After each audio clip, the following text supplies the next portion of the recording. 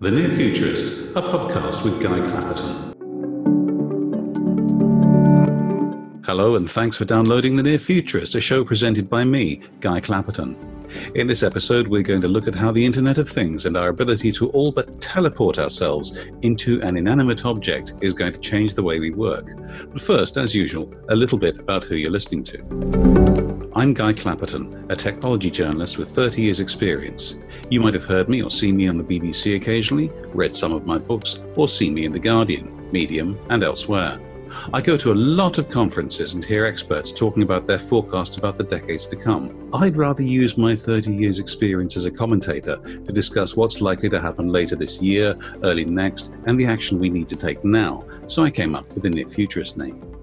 Do have a look at my website at nearfuturist.co.uk, where you'll find more episodes and information on what we're about.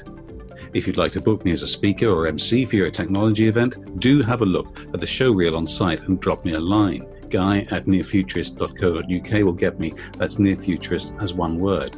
Or get in touch with my agent, whose details are, of course, on the site. If you like what you're hearing on this podcast, please do consider leaving a review on the iTunes Store or wherever you download from. And if you're new to the show, you're very welcome. But that's more than enough about me. My guest today has an MA in Computer Science from King's College, Cambridge. His list of previous employers includes Microsoft. He's grown test and development teams for several startups before joining Real VNC in 2007 to create and head up a test team as test manager. As engineering manager, he oversaw the successful product development and delivery of the company's first SaaS offering, that's Software as a Service, SaaS, VNC Connect. Now Chief Technology Officer, he's responsible for product development and setting strategic technology directions. His deep level of technical understanding, insatiable curiosity, and business awareness make him uniquely qualified to deliver the next generation of high-quality and innovative Real VNC software. His name is Andy Clark. Andy, welcome. Thank you. Welcome. Thank you. Well, first of all, I lifted a lot of my intro from your colleagues. You couldn't tell, of course, I'm sure, but an awful lot from your colleagues' notes. But this idea of teleporting into objects interests me. That was their phrase rather than mine. Can you tell me exactly what that's about? Sure, I can do my best. Teleporting into objects is probably a new term for a technology that's been around for almost 20 years since it came out of some computer labs here in Cambridge when we first started playing with it. It's about being able to remotely control and remotely access the technology that now is everywhere in our homes and our businesses and our sort of public places. But in the original days was about being able to control computers with keyboards and screens and mice and being able to remote in and act as if you were in front of that computer, even if you were in a different room or different office or different country or different continent. But go ahead. I was going to say that's something we all do really with cloud computing. Immediately I'm on Spotify or something. I'm actually in front of Spotify's database of music, but I think I'm on my phone or in my computer. Is it really as simple as that? The cloud computing way is a different way of achieving the same effect. That gives you access to data that sits out in the cloud that you can access from a number of different ways. But a lot of applications, especially in modern business environments, haven't become cloud aware. They haven't progressed into that area. They're still in a data center somewhere, a server room somewhere, or on a desk somewhere. And if you need to get access to those things and you're out of the office, you've got your mobile in front of you, you've got your web browser in front of you, you've got something else in front of you, and you need to get back to that desktop, then that's where our software has been successful and has helped a lot of people out. So it's sort of virtualization, except that it's with a system that's permanently there rather than machines you can fire up or fire down. Am I close? Yeah, that's a good way of thinking of it.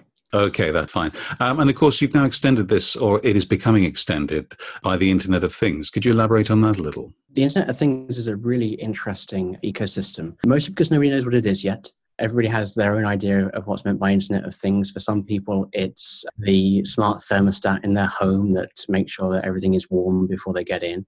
For others, it's a factory floor that has internet-enabled computers and production lines which allow managers to keep track on production and do preventative maintenance.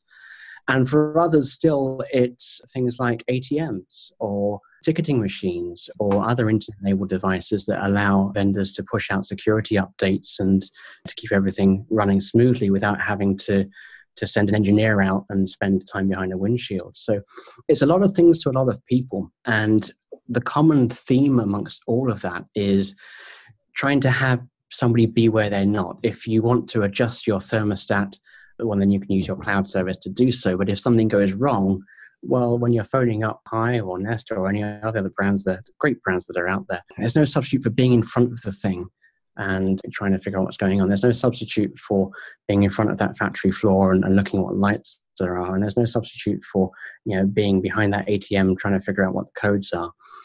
Except there is a substitute, and we aim to be that substitute. So instead of just operating a system or an instrument remotely, I sort of become the instrument. I have it effectively in front of me. Are there any use cases in which, solid use cases you can give me where this becomes genuinely useful? Yeah, I think probably the best use case is in something like set-top boxes in large cable TV markets, for example. Cable TV operators have a lot of problems with customers phoning up saying, my cable isn't working, I can't get my pay-per-view movie, I can't get access. And they'll go through a customer service script, which will get them so far. But at some point, they have to arrange an interview. You have to arrange a time where the engineer can come out and take a look, and only to press the one button that unlocks the thing. That if they've been able to see what was on the screen, if they've been able to act as if they were in front of that device, if they were able to put themselves in that customer's shoes, then they could have saved themselves a lot of money. They could save the customer a lot of hassle and frustration waiting for an engineer that, let's be honest, may or may not show up. And everyone can save. And the box is internet connected. If you want to get that streaming service, it's there, it's connected. Why shouldn't you be able to act as if you're in front of it and see what the customer is seeing and act on their behalf? Now, that's interesting, because when I've had instances where I've had trouble with my computer and I'm trying to install some software or something, when I go online and get help, whether it's from Adobe, from Microsoft, whoever else's software appears to be defeating my computer on that particular occasion, the first thing the online people say, or not the first perhaps, but eventually they get to, do you mind if we take over your system remotely so that we can have a look and see what's going on? I'm actually surprised to hear that that's not already been possible for some time with, as you say, other internet-connected devices such as set-top boxes.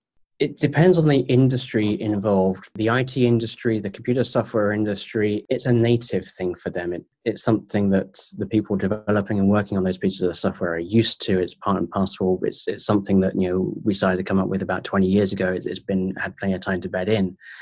What companies are only realizing the benefit of now is that now that more and more things are network connected, and we're only seeing things like set-top box become more generally addressably network connected in the last sort of 5 years or so, that there is an opportunity for savings, and there's an opportunity to do more. And I think we'll see more of that, as well as things like 5G make things even more connected or even cheaper to be connected devices.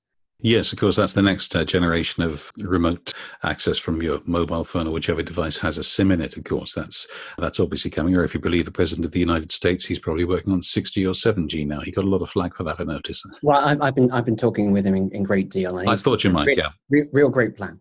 Yeah, although I must say that it doesn't take a great detective or a great brain to work out that if there's been a 3G or 4G, there's coming a 5G. There will probably be a 6G at some point. I think I'm no supporter, but I think he got a lot of unnecessary flack for that comment. Yeah, so what are the other applications? When I heard about your colleagues pitching to me that this was all about taking over objects and teleporting into objects, I was thinking about things like sensitive surgery and that sort of stuff. Am I way off piste there? I think if we look at something like sensitive surgery, there are definitely medical devices that would benefit from this technology and are starting to benefit from this technology. But here we're thinking more about devices in, say, the developing world, where connectivity is patchy but there. But getting the expert out to look at maybe the results of a diagnostic scanner or a machine that's been sent out somewhere remote, but actually getting the expert to go to all these different villages, all these different places and interpret the results is not as practical as enabling these devices for access. When that expert can stay in one place, they can review 2, 3, 4, 5 different reports at once, and they can help more people. Yes, I was talking a few years ago to a doctor in India who had used just straightforward video conferencing for remote diagnoses of patients. He was saying with a decent enough screen, you could actually do everything except touch the patient. Of course, did sometimes need to feel what was going on, but you could do an awful lot of remote diagnoses. This, I take it, that's pushing this forward to quite a large extent. Yeah, it opens up an interesting new avenue as well, because you have to be careful that you don't remove the human part of that contact. Absolutely. There was a recent case where, unfortunately, someone was given terribly bad news by a video automated doctor, which, if you just think about the technology all the time, you're going to miss the whole solution. And one of the things that I try and do is not just ask, could we, but should we? Yes. How can we actually help? I think that's a very important element. That it's easy to get carried away with it if you're in a lab working on this stuff. And as you say, just because we can doesn't mean it's a great idea every time. Which touches on my next question, really. Again, getting back to the background briefing I had on this, one of your stated aims, one of your company's stated aims, I should say, Real VNC's stated aims, is to stop people working in silos. Now, I get what you've told me so far about the Internet of Things and how it relates to all these other, the stuff that might be around your house, remote working. How does it actually stop people working in silos, though? Because you're still going to have that human internal political thing of, this is my territory, I work on this bit. What role do you see yourselves playing in that? I think you're right. People will continue to be people. It's not a term that is my favorite term in the world, because it assumes that you can put an end to people being people, which, as we've just discussed, is not something that we should really consider. I think where we help is we make data more available. We make it easier to share. We make it easier to be a good corporate citizen inside and outside of your company. We reduce the barriers that have traditionally been there in terms of accessing one team's realm from another. We haven't quite got down the brain control thing yet. That's coming in. That's a far futurist thing rather than a near futurist thing. Yes, but, indeed. Yeah, not in my lifetime. I hope that's fine. So the fact that I've been writing this, this will put an end to silos story for 30 years. I can probably be flogging it for another 10 or so without having. I would say so. So long as the silos change, long as we can try and break down the silos we know about, and look forward to hearing which new ones are going to get. That's fine. I can still earn a living doing a search and replace. That's absolutely that's fine. But let's get on to what I regard as the real nitty-gritty. We did touch on it. We've been a bit flippant about that just now. But what does this do to people skills and the need for different people skills? If you've got that engineer who doesn't need to go out every time, you may end up needing fewer engineers, or they may need different people skills perhaps when they're back in the office, or they may need fewer customer-facing skills. What does this technology do to the people skills and the need for different ones? I think customer-facing skills is the one I'd focus on there, because I would argue that no matter what sort of developments you choose to believe about the future of chatbots or so on, there is always going to be needs for a customer-facing empathy in customer support environments. I think what this technology does is it gives people more time to engage with customers as people rather than just numbers or figures or quotas that need to be met off before you get back onto the van to get back to the next day's work. And you can spend the required amount of time with people to, if you're doing it from a purely business point of view, you can increase their customer satisfaction and make sure that they are more likely to be retained as a customer. If you're doing it from a human point of view, you can just make sure they're happy. And I think from that point of view, the workplace is going to value skills of the people who aren't stuck behind a machine, but know how to interact with people, know how to put a smile on someone's face and to solve their problem first time. Yes, I think an awful lot of the time it's a matter of the way information is put to people. I was chatting to somebody today who'd done something as simple as asked for which platform a train was on. And the person at the station said, it's platform 4. And he said, are you sure? It says platform 2 up there. And they just said, it's platform 4. And they said, oh, I'll check if you want. They went back. Then they came back out of the office and said, no, it's platform 2. They've changed everything. All they had to do is say, no, I'm sorry, you're right. It's platform 2. Just a little apology. And it's that, leaving the person happy, even when you've perhaps made a mistake. That I think is very important. So, in order to get these skills, are we talking mass retraining, or is this just a matter of being trained properly in the first place? Do people need new skills to accommodate this new world? That's a good question. I think Mass retraining sounds scary to me. Again, sounds like that far future brain chip that I worry about. I think that there's nothing so much as it won't be a step change. It won't be next week we all need to be better at talking to people and empathizing. But I think we will see those skills prioritized by businesses, that we prioritized by consumers who look for that and prioritize that sort of empathy in the interactions they have with people that provide their thermostats or their robots or whatever it is, or their surgeons. In the same way as a surgeon with a good bedside manner is more highly regarded as a surgeon who comes in and sees you as a slab of meat, I think the marketplace and the training will crop up to better serve that need. I think it will be customer demand driven. So there may be no mass retraining with or without chips. I was thinking of without chips, by the way. Okay. Perhaps no mass retraining, but if you want to do well in a career in future, you might want to look to those people skills as something to work on. Exactly. Anyway, if they're lacking, yeah, that makes perfect sense. So we're talking about this technology having effect on the people stuff over a longer term, you think? Yeah, I think so. If I do my job well, then things should be happier. There's a strange sort of Silicon Valley mindset which sets out to solve all of the problems that people in Silicon Valley have. And I'm sure they are problems for the people that have them, but they're not the big problems. They're not the shared problems. And I think if we can lose ourselves in whatever strange train of thought we've just gone into, and I've completely forgotten the question. I'm sorry, I went off on a strange train there. That's perfectly okay. It was interesting, so I was letting you carry on. Yeah. But sadly, you've interrupted yourself. That's supposed to be my job. I'm the vicious hack round here. Right, so we're talking about evolution rather than revolution, I suppose, is the sort of cliche I was trying to avoid. Do people need to prepare for this at all? I mean, what do they need to do to be ready for this Internet things sensitive world? I think probably the thing that people need to educate themselves on most in terms of an Internet of Things connected world is security and data hygiene. It's a topical thing at the moment with social media companies scrambling to try and reassure their users and the public that they are security aware.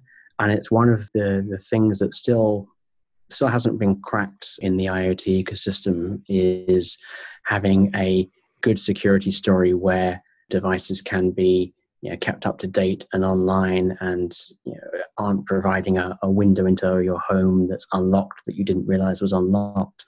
So software such as ours can help by allowing you to connect in and update things remotely. And I think we'll see more of that coming in as businesses want to put this stuff into their IoT devices, because it allows them to do updates, because it allows them to measure their effectiveness.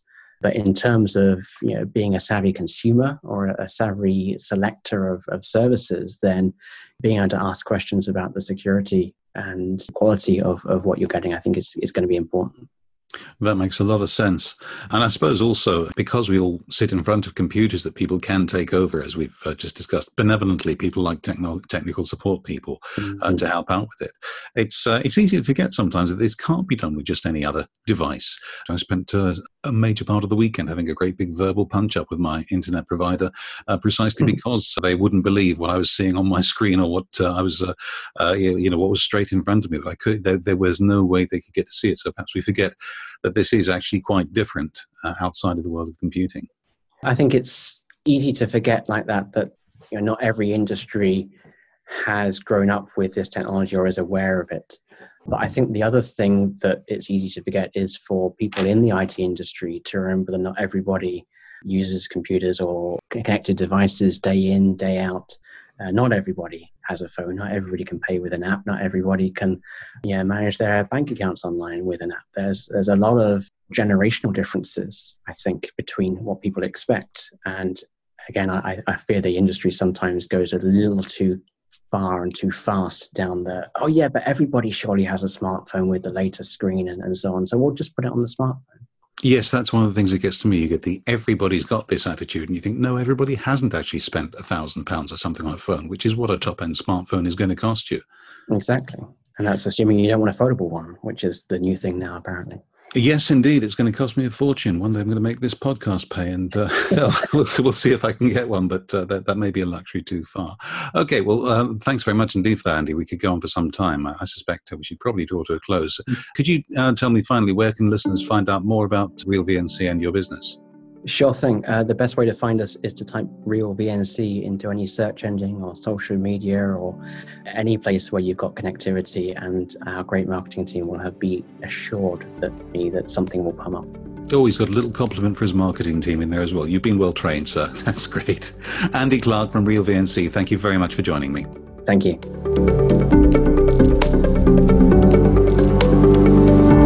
And many thanks to you for listening. That was the Near Futurist podcast with me, Guy Clapperton. I'll be back in 2 weeks' time as always. Don't forget to have a look at the website at nearfuturist.co.uk and maybe leave a review somewhere. See you in a fortnight.